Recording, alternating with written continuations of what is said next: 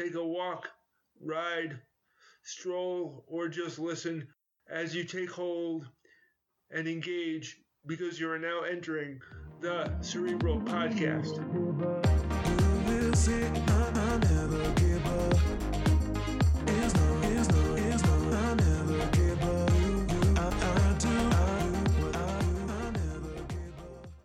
Joke of the day.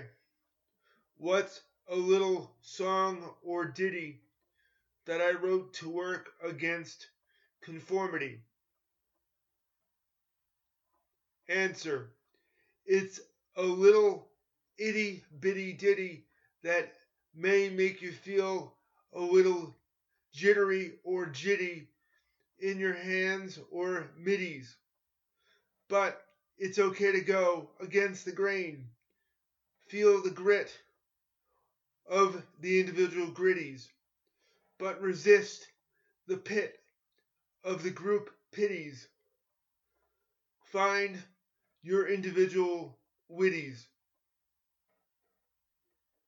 Thought of the day comes from Dr. Wayne Dyer. He was a New York Times best-selling author on self-development and spiritual growth.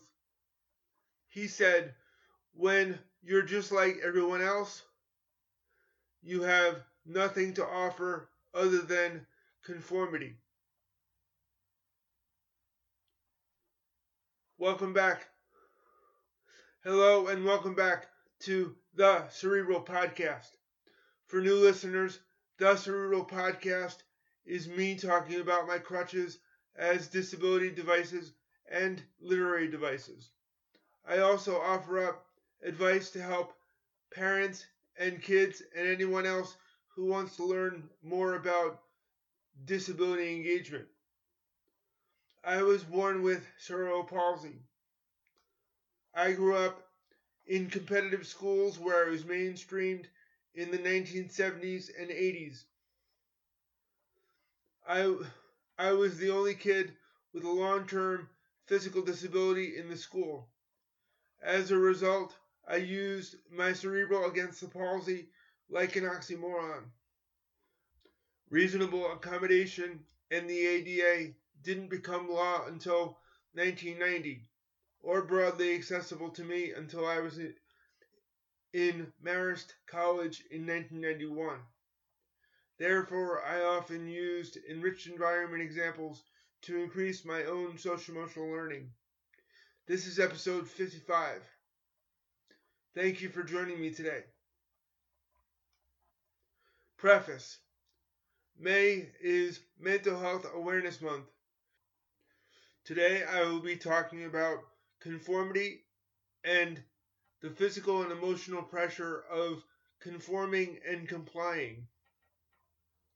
In this week's Rite of Passage Experiences, or ROPE, I will be talking about elementary school experiences of trying to conform, keep up, and comply to the best of my ability. Be sure to listen for one or two things that you can take away from this episode. Now, let's both take hold and engage. According to Psychology Today, conformity is the tendency for an individual to align attitudes, beliefs, and behaviors. Because humans are social beings, people are evolutionarily driven to fit in. Conformity offers a sense of belonging or social acceptance to what is expected. Expectations can be spoken or unspoken social norms. Generally, following rules or laws helps people establish and follow expectations. It also helps people get along. It enforces social behavior. Traffic signs and signals are simple positive examples. Conformity often occurs from people within the group. Obedience, on the other hand, requires a social hierarchy where the lower-ranking people comply with the demands of authority figures above them. This is also this also can include intimidation. Because of conditioning and compliance, it is difficult to build and reinforce trust within oneself. Dr. Wayne Dyer has some guided meditations and affirmations that I will include in the show notes. In this week's Rite of Passage Experiences or ROPE, I'm going to talk about some early experiences with conformity and compliance. Climbing up and coming downstairs for me definitely took a lot of work and effort. Parental authority and compliance with house, school, and community rules were sometimes difficult. I still hear from some parents that they have their kids overcoming or accomplishing things. I was expected to do physical therapy for hours at home. I was also mainstreamed at home too. That was the mentality for me before the ADA. I still do about an hour of physical therapy in the morning and an hour of physical therapy at night to keep myself flexible and honestly to help my body cooperate and not to spasm. I no longer climb stairs regularly. Therefore, keeping my body cooperative or able to perform the movements I need it to is a reasonable trade-off. I do physical therapy and exercises to keep my body responsive to do the things that I ask it to do. On my worst days, I have ended up with tightness or back spasms.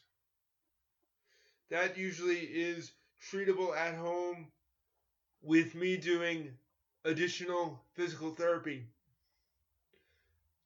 In elementary school, because I was a disability minority, I had to work harder and avoid embarrassment. That became one of my primary motivators. I wanted to fit in and not stand out for my very apparent physical differences.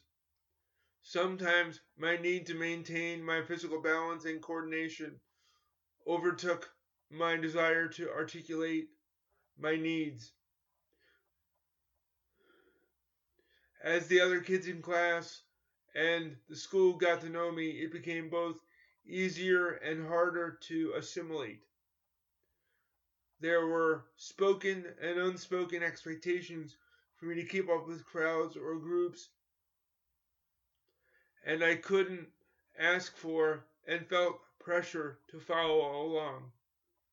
Probably the most difficult and embarrassing body functions I had to coordinate and control at elementary school were bathroom trips to avoid bathroom accidents, and vice versa. The terribly tricky control computation maintained bowel and bladder balance with enough muscle movements in my arms and legs. The bathroom accidents happened so often that changing my school uniform happened roughly every 2 weeks. Following that routine, I visited the nurse's office to change clothes. Another example of apparel-related activities happened when on physical education days I wore sneakers with my school uniform. On those days of the week that we had phys ed, I could wear sneakers the whole day, but I had to wear my school uniform with dress pants and button-down shirt. Looking back on it, I think if I was allowed to wear gym clothes the entire day, the other kids would have thought I had an advantage that I got. It wasn't seen as an accommodation. As it was, I felt sometimes embarrassed because of wearing sneakers with my school uniform, and sometimes I felt lucky. Even though even though it was a relatively simple situation, I would get looks or comments before gym class and after gym class. I often got help from other kids and teachers and staff, but it was still hard to navigate and articulate. There is a acronym called HALT, which stands for hungry, angry, lonely, and tired. And I was hungry for acceptance, and I was angry or frustrated because I didn't understand how my body worked.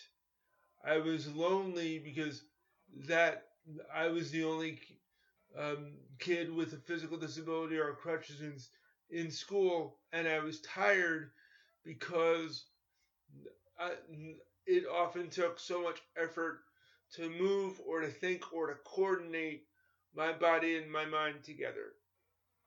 There are some power statements that I now use. I use these following mantras every day. They help me to deal with the hunger, anger, lonely, and tiredness that I sometimes feel. They come from Virginia Commonwealth University. I am strong. My feelings are important. I deserve to feel safe. I deserve respect. This one I use just for myself. My crutches are a part of who I am.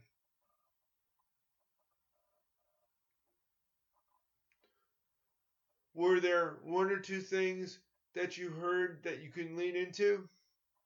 Thank you to Jacob Thurman for empowering the audio in this episode. Reflections. This episode was particularly hard to produce, not because it was difficult to write, but it was difficult really to talk about or even read because it just reminded me of the struggles that I had and the difficulty that I had in even realizing or articulating my own needs because of what I was feeling and all of the levels of issues that I was dealing with when I was growing up and not understanding my disability and other people around me, not understanding the different levels of my disability.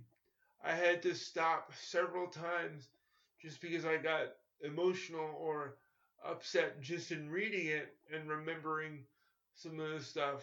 And I'm glad that I did it, but it was probably the most difficult episode that I had to record.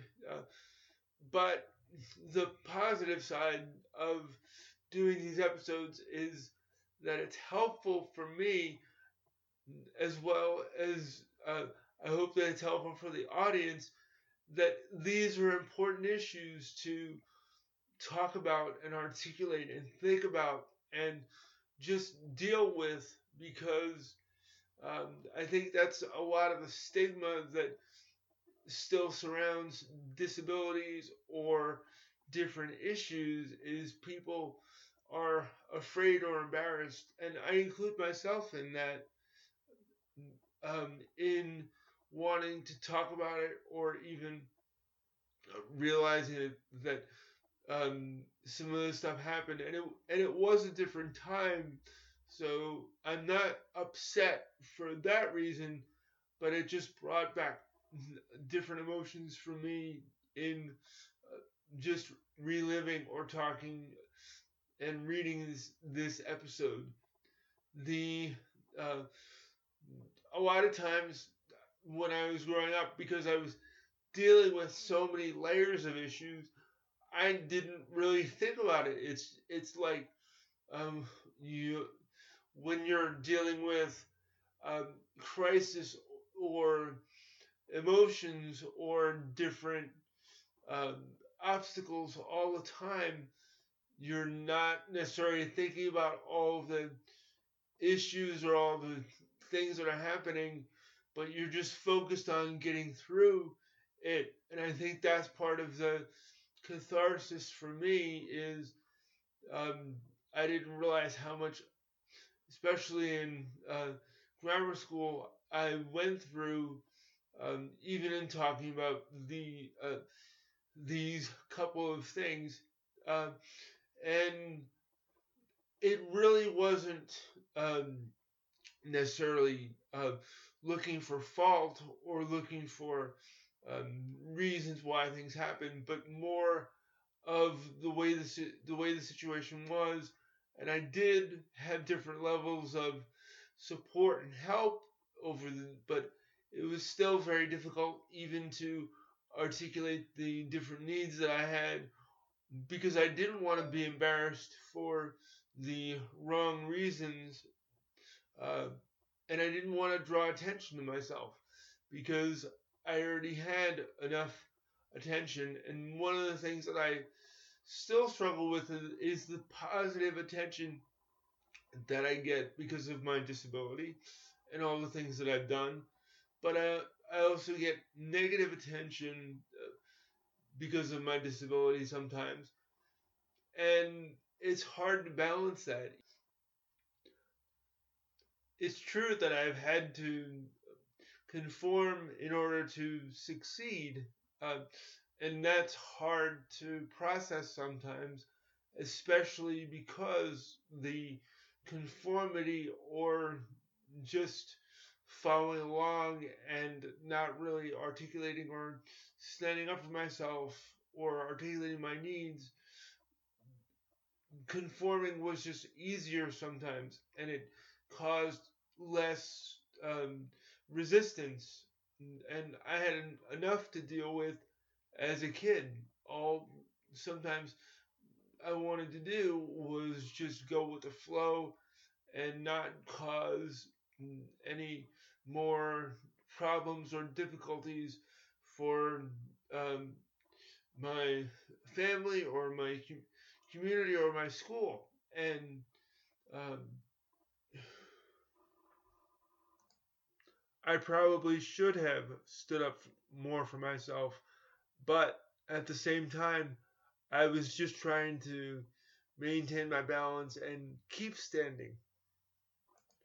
That's why I'm doing this podcast because I want to really help people understand whether you have a disability or not, some of the issues that are underneath and that aren't necessarily talked about or articulated, and to help the next generation um, by using my experience because I have been successful and I want to give back and I want to help, as I said, the next generation of kids, parents, and society as a whole.